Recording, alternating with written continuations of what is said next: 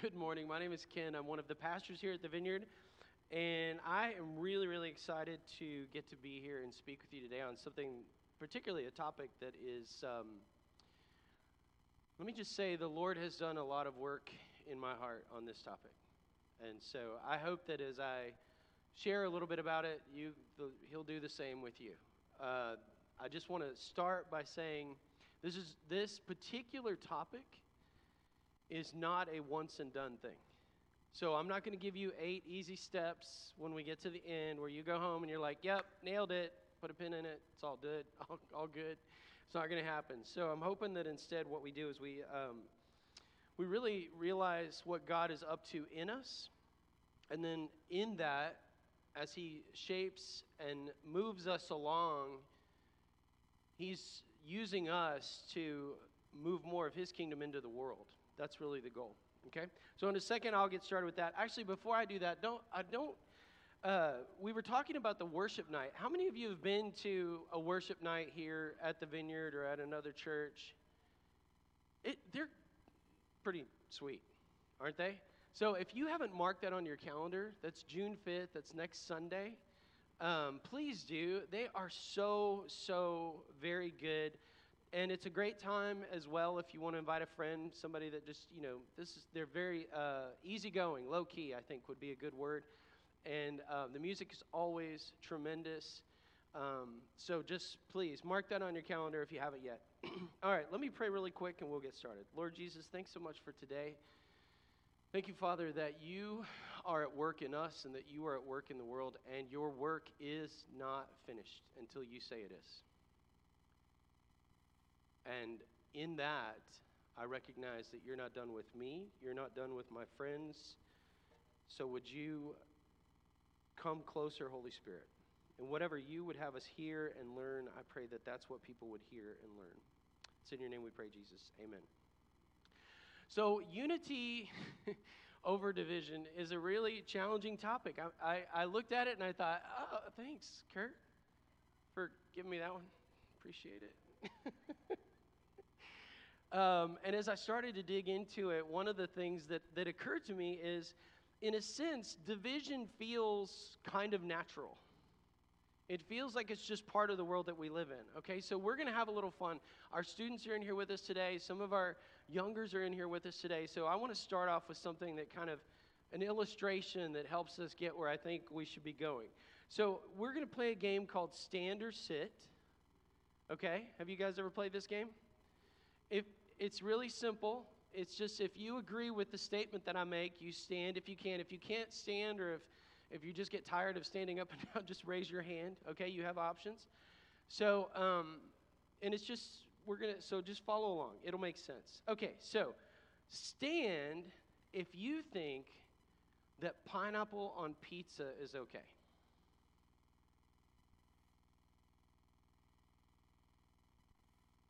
All right, you can be seated.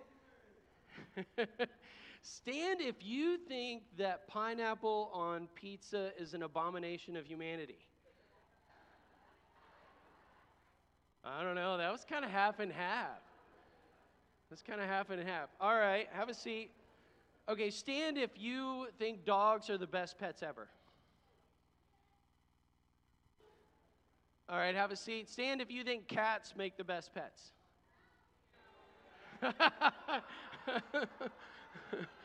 lots fewer of those. This is a regular debate in my house because I have a 21-year-old son and we are both into vehicles. So stand if you think GM makes the best trucks, if you're a truck person. All right, that would be me. I would be standing. Stand if you think Ford makes the best trucks. Okay, we're going to pray for you. All right, stand if you think that really and truly, when it comes to American football, the Cowboys are the best team in Texas.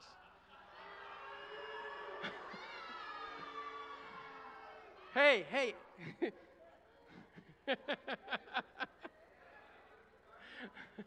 I was like, when I thought about this, I thought, oh, it might be fun, might cause a brawl. I don't know. Stand if you think the Texans are they're the answer to football, or professional football in Texas. Nobody's standing. At least if you're a Cowboys fan, you have conviction, right? Apparently, if you're a Texans fan, you're like, oh. Okay, I know this one's going to cross sort of geographic lines. I was a convert later in life. Stand if you think In-N-Out Burger is a great thing to have. Yes. I love In-N-Out Burger. All right, have a seat. Stand if you think like In-N-Out Burger, we already had Whataburger.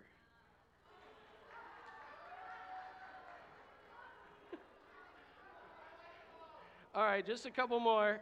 Just a couple more.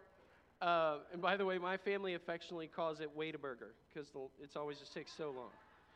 Can we get like the CEO of Chick-fil-A in the Whataburger organization? Then I would go back there.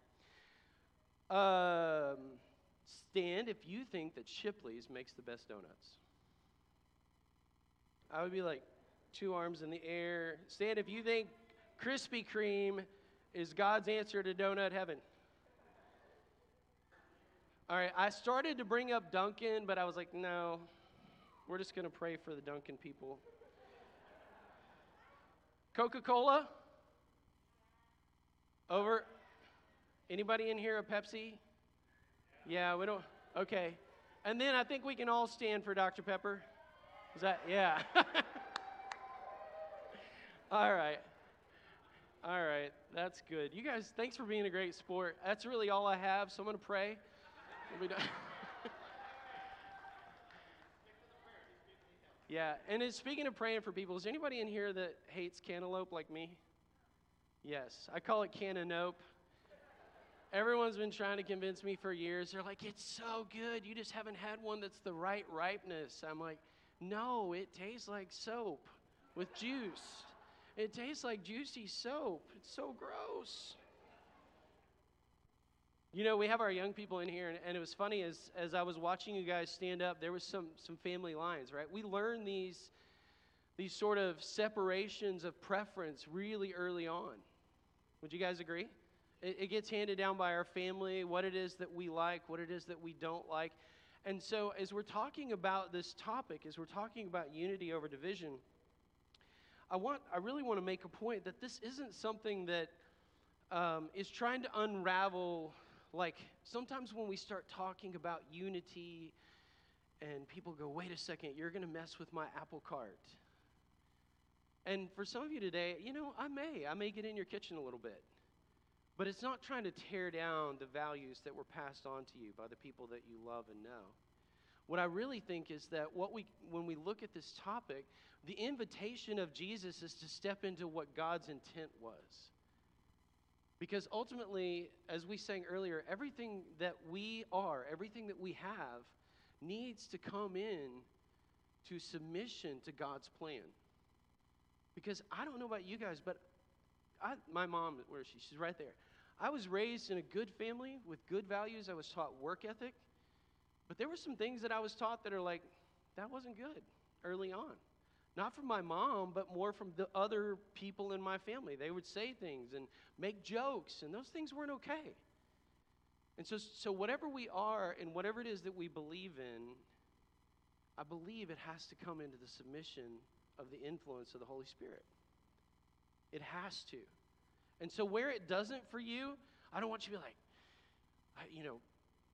get frustrated or anything like that. Just ask the Lord, do you want to change this in me? We're going to do a little bit of that at the end.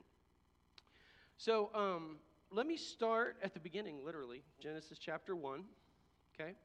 And it says, in the beginning, God created the heavens and the earth. Now the earth was formless and empty. Darkness was over the surface of the deep, and the Spirit of God was hovering over the waters.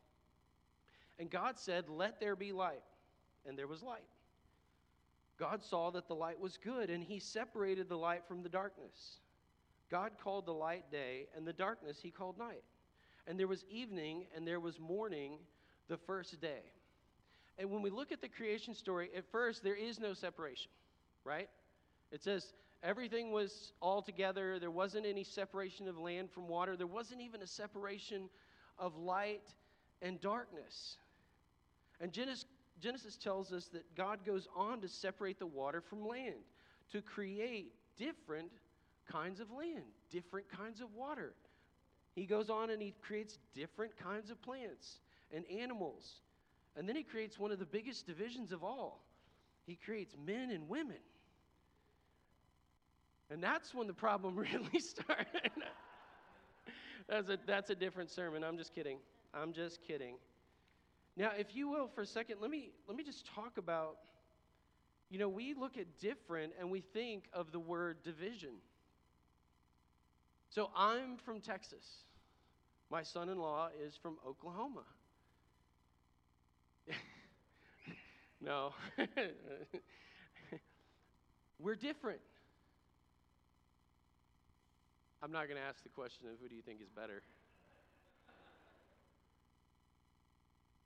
Difference is part of God's original plan. And there's a word that we use, it's really been stolen, I think. It's a word called diversity. It's been stolen for political agendas. I would love to steal it back. Because when I read the Bible, what I see is that God loves diversity. He loves it. If he didn't love it, he wouldn't have created it. He loves it. All you have to do, walk through, a field or walk through your yard and look at all of the different things that are growing. Walk through your neighborhood store and look at all of the different kinds of people. God loves diversity. And so what we're actually seeing in the creation story is not a division of different things, but a diversity. So let's go forward just a little bit more. The book of Genesis goes on to say, after God creates woman, the man said, "This is now bone of my bones and flesh of my flesh. She shall be called woman, for she was taken out of man. That is why a man leaves his father and mother and is united to his wife, and they become one flesh." Adam and his wife were both naked, and they felt no shame. Now that's important in just a second, but let's look at the first part. Diversity, anybody, okay, so ladies, are men just, they don't make any sense? I'm not going to ask the men because I don't want anybody to get grounded later. We're so different. We are so different. When my wife tries to fix something, she goes over and she actually looks at what might be wrong. I usually just hit it. I'm like, that'll make it work. We're so different. We think differently. We approach things differently. And yet when we look in the garden, what we see is this relationship that is ultimately diverse and yet unified. Diversity is not the exclusion of unity. Diversity was actually created to strengthen unity. Think about that for a second.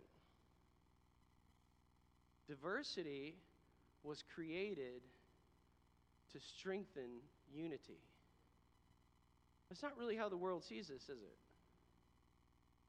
It's not really how we approach it. And here's why. Serpent comes onto the scene. He's asking Eve about the fruit from the tree of the knowledge of good and evil. She says, no, God says we're not supposed to eat that or we will die. And then he tells this lie. You will not certainly die, the serpent said to the woman. For God knows that when you eat from it, your eyes will be opened. Oh, you're going to get smarter. And you will be like God, knowing good and evil. This is the first place in the Bible that we see division. Can anybody tell me where it is? Where's division? Eve hasn't eaten yet. What's the division that's in this chapter? Good and evil.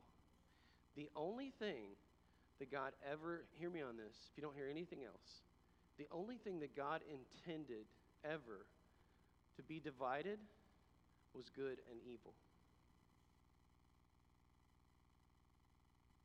Think about that. The only thing that he ever intended for division was good and evil.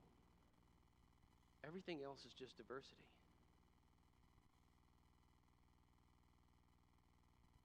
How does that play out in our world today? Do we see that pretty well? No, we don't.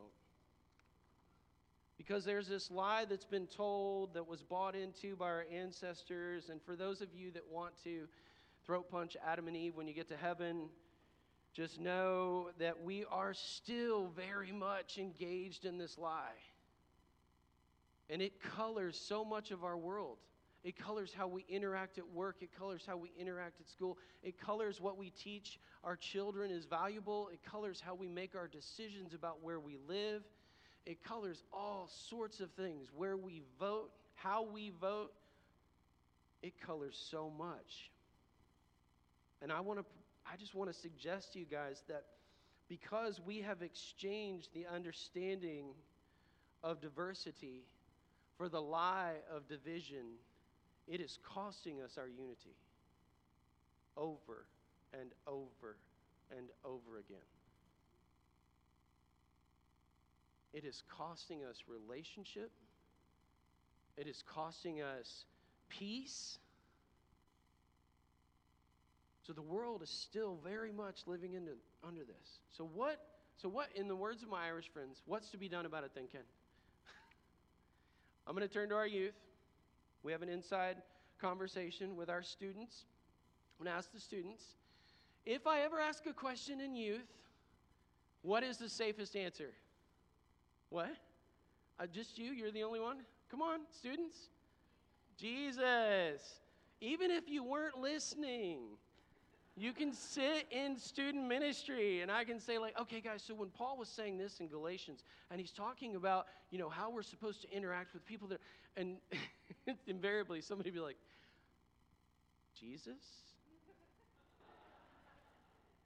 I had a friend of mine one time, he was asking his youth group, he said, okay, what has 4 legs, a bushy tail, and lives in trees? Nobody says anything. After about 10 seconds, this one kid goes, I think it's a squirrel, but is it Jesus? Jesus. Jesus is the answer, and he actually gives us the answer. It's so amazing. So we're going to jump to John 17. And he says this, as he's praying, let me set the stage for you. If you're not familiar with John 17, Jesus is about to be arrested, and he's praying in the garden. And this is his words. This is what he's praying. He knows what's about to happen. He's about to go to the cross. He's about to be beaten, basically tortured, and then murdered, and abandoned by all of his friends. He says this as he's praying to the Father. Sanctify them by the truth. Your word is truth. That's really important. As you sent me into the world, I have sent them into the world. For them, I sanctify myself, that they too may be truly sanctified. My prayer is not for them alone, and this is where he changes a bit of the perspective of his prayer from the disciples to all of us. So this next section, he's praying for you. I pray also for those who will believe in me through their message, that all of them may be one. Let's just pause there for a second. Does Jesus say that all of them will understand all of the concepts of the Bible and stop sinning? Does he say all of that? I'm praying for all of them so that they will come to church and laugh at Kurt and Ken's jokes and take communion at the right time, serve on the coffee team. You should do those things.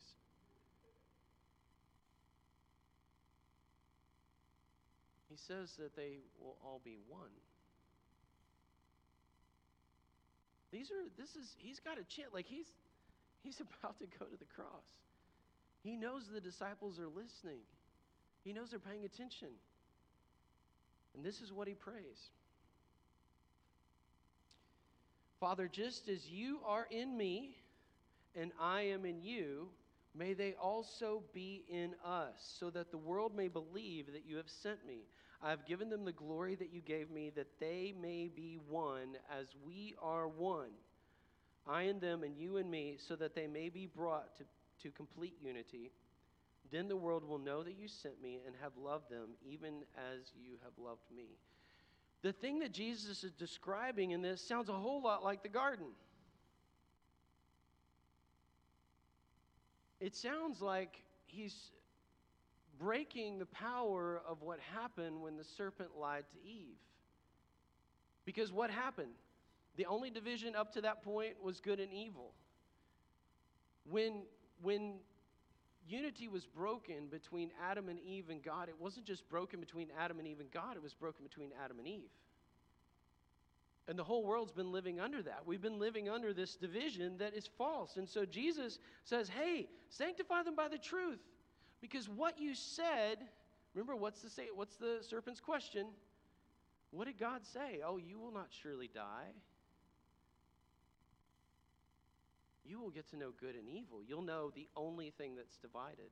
And it's colored us ever since. Let's look at this really quickly, and then I'm going to move forward. He says, sanctify them by the truth. Your word is truth. This, in a sense, if you look at the language, is actually him rebuking the lie. He's saying, look, what the world is living under right now is this lie that was told all these thousands of years ago. And what I want, Lord, what I'm asking you for, Father, before I go to the cross, what I'm asking you for is to abolish that lie. Then he goes on to say, for them I sanctify myself, that they too may be truly sanctified. He's saying, I'm getting ready to pay the price for the repercussions of the lie. He's opening a way for us to live under the truth of our unity with God and our unity with one another. And he goes on to say, my prayer is not for them alone. I pray also for those who will believe in me through their message, that all of them may be one. In this little section of John 17, what's actually happening, we know that when Jesus went to the cross, he paid the price for our sins, right? I mean, we that's what we're told. That's what we believe. There's so much else happening, because what's also happening is he's not just paying the price for our sin. He is taking away the power of the lie. Let that sink in for a second. This division that exists in our world is not real. It does not have power, except where we give it power. It's that curse that happened, that's broken. Now, this does not mean that we can all start walking around our backyard naked. Gentlemen, okay, just saying. What it does mean is that I can look at someone that is not like me, that does not think the same as me, that does not vote the same as me, that does not like, even if they don't like Dr. Pepper. And I can say, I love you.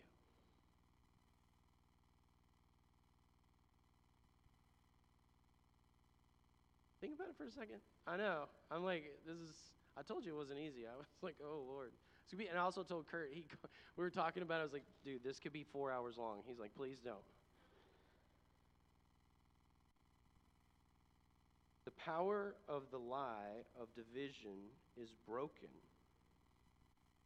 but we are still living in it.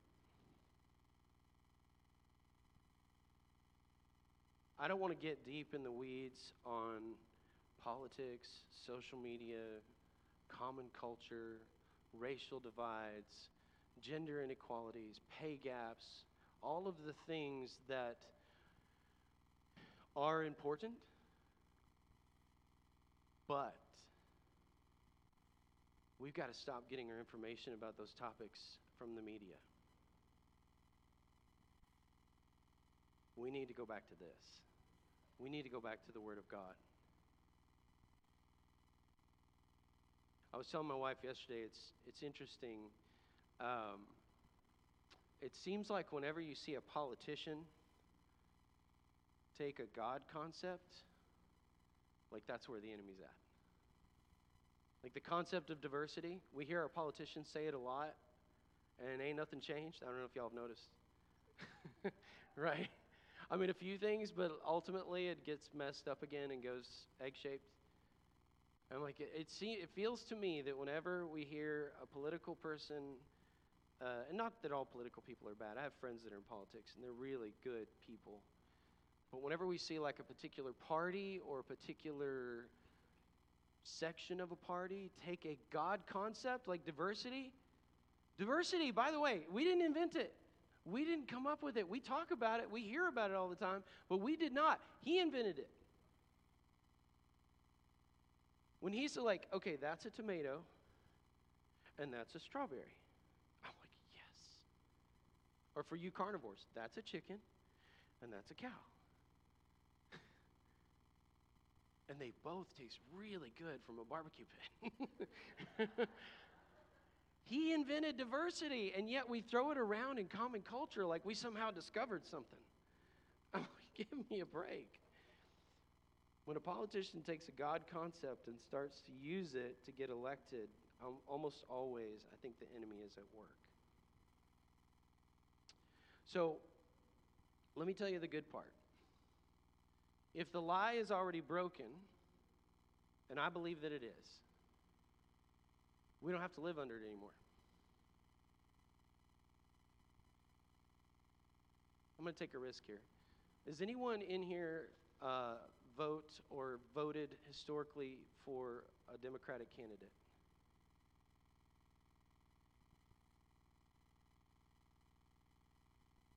I have voted Republican my entire life, except once in a local election. Does that mean we can't be friends? Does that mean that we can't, like, have conversation about things? Do you, I know, like, maybe this isn't the best shirt ever, but do you, like, suddenly hate me? Actually, it is one of the best shirts ever because Becky Chin gave it to me. So I find whenever I wear it, I'm like, I preach so much better. It's the, like, Chick-fil-A makes everything better.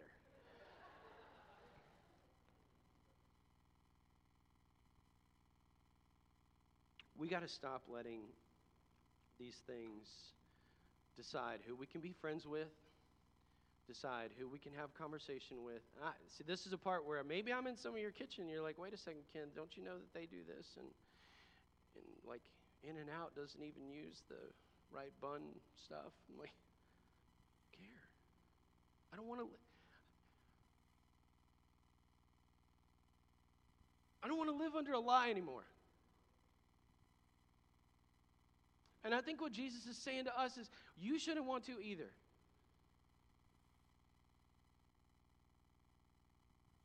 Because it's killing us. I said this in a sermon, I think last year. I was talking about John 10 and how the thief comes to steal and kill and destroy, and how Jesus comes that we might have life and have it to the full. And we're so busy starting sheep wars, the enemy's getting away with murder. And the sheep wars, all too often, are because of that stupid lie. So let me move forward. Paul says this in Ephesians. I love this. I remember the first time I was working with a pastor, and he was like, well, we had to keep the unity. I was like, the unity? I don't even like you. It wasn't in this church. And he's like, yeah, we got to keep the unity. This is what Paul says, unity of the Holy Spirit. Paul writes this, as a prisoner of the Lord. So he's living under this authority of Jesus. He's taken everything in his life. This guy used to go around killing people that were believers in Jesus because they were upsetting his apple cart, and he believed that, he was like, they're going to mess everything up. They're not telling the truth. And he starts this phrase at the beginning of this one section of his letter. As a prisoner for the Lord, then I urge you to live a life worthy of the calling you have received. Be completely humble and gentle. Be patient, bearing with one another in love. Make every effort to keep the unity of the Spirit through the bond of peace. There is one body and one Spirit, just as you were called to one hope when you were called, one Lord, one faith, one baptism, one God, and Father of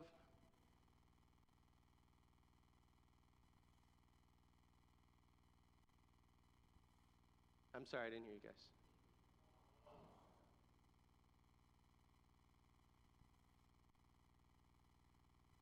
Who is over all and through all and in all. This is stuff. This is like hard. You can't just sort of gloss this over. You can't gloss over John 3:16, put it on a placard and hold it up at a football game. For God so loved the world that he gave his one and only Son, that whoever believes in him would not die but have eternal life. And when we look at John 17, Jesus says the answer to getting that powerfully transforming statement to the rest of the world is to show unity.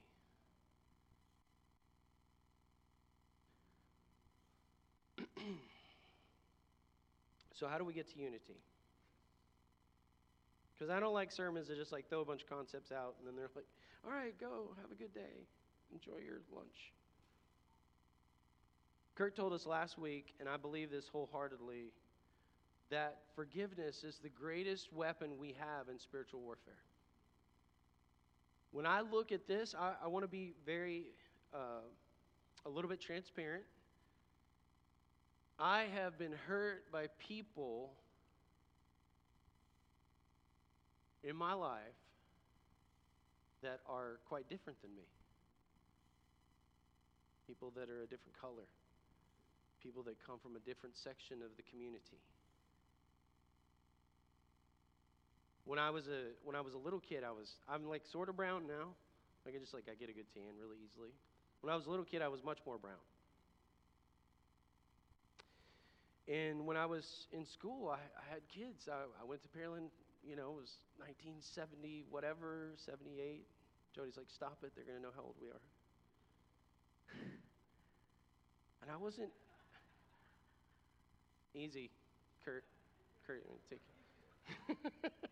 security, just kidding. Yeah, I was treated differently. Anybody else ever experienced that? Yeah? It didn't feel nice. To the point where when I was invited to a church, believe it or not, I was like, oh, that's a white church.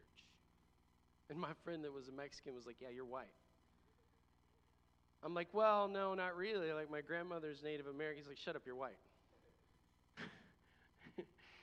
Things like that get into our childhood, that get into our brain, they keep us under this lie. And I love this church. I love the diversity of this church. It is a beautiful, beautiful thing. When Jody and I got to pastor the church in Galveston, we had people from like millionaires to some homeless folks and everything in between, and we had all different kinds of, I love it. And I think that was God's plan. And so when it comes to how do we get there, one of the greatest weapons we have is forgiveness. That we can say, oh, I forgive that person for treating me differently because I was different. I forgive this person for acting like I was going to be stupid or less than because I grew up in a home that was, in this part of town. It's what we have to do, even if they haven't earned it, my friends. The next thing I think that we can look at and rely on is that in the outflow of forgiveness, there is unity. Unity is an outflow of forgiveness. So if you harm me or you hurt me, and then I forgive you, we can now be reconnected. Now, maybe I'm not talking about like that where that's not safe, but we can now be reconnected as a people group, as a society, as a community. And I think this is so, so important to Jesus. And the last thing I want to say is, it's absolutely impossible. Great, that was really hope-filled. Way to land it, Ken. It's impossible. But the really, really good news is that the kingdom of God begins at the impossible. It begins where we end.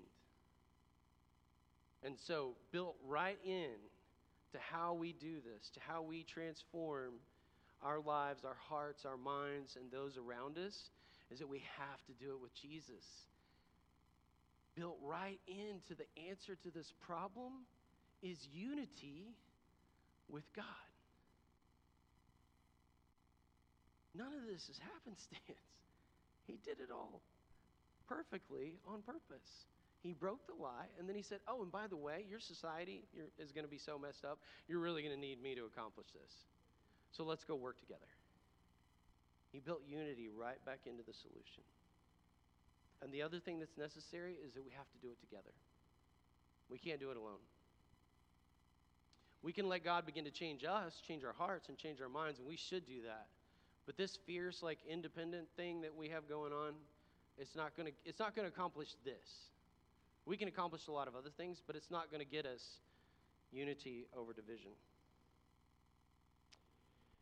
So in a second, we're going to take communion, and Kurt's going to come up. We're going to lead that together.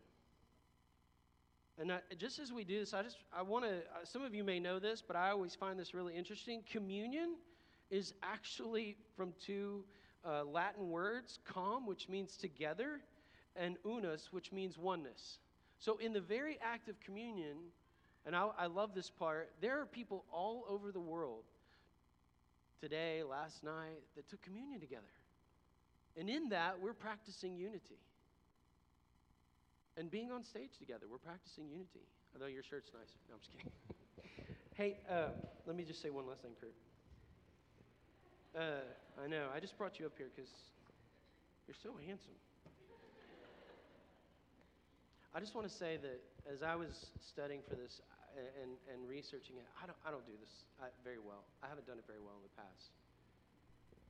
And I think if that's where you are, one of that powers of forgiveness is that we repent and we ask God to forgive us. And don't be afraid to do that. Because he'll do it. He'll forgive you, and just like Paul, he'll turn you outwards. And he'll turn you into a unity bringer instead of a divider and a separator.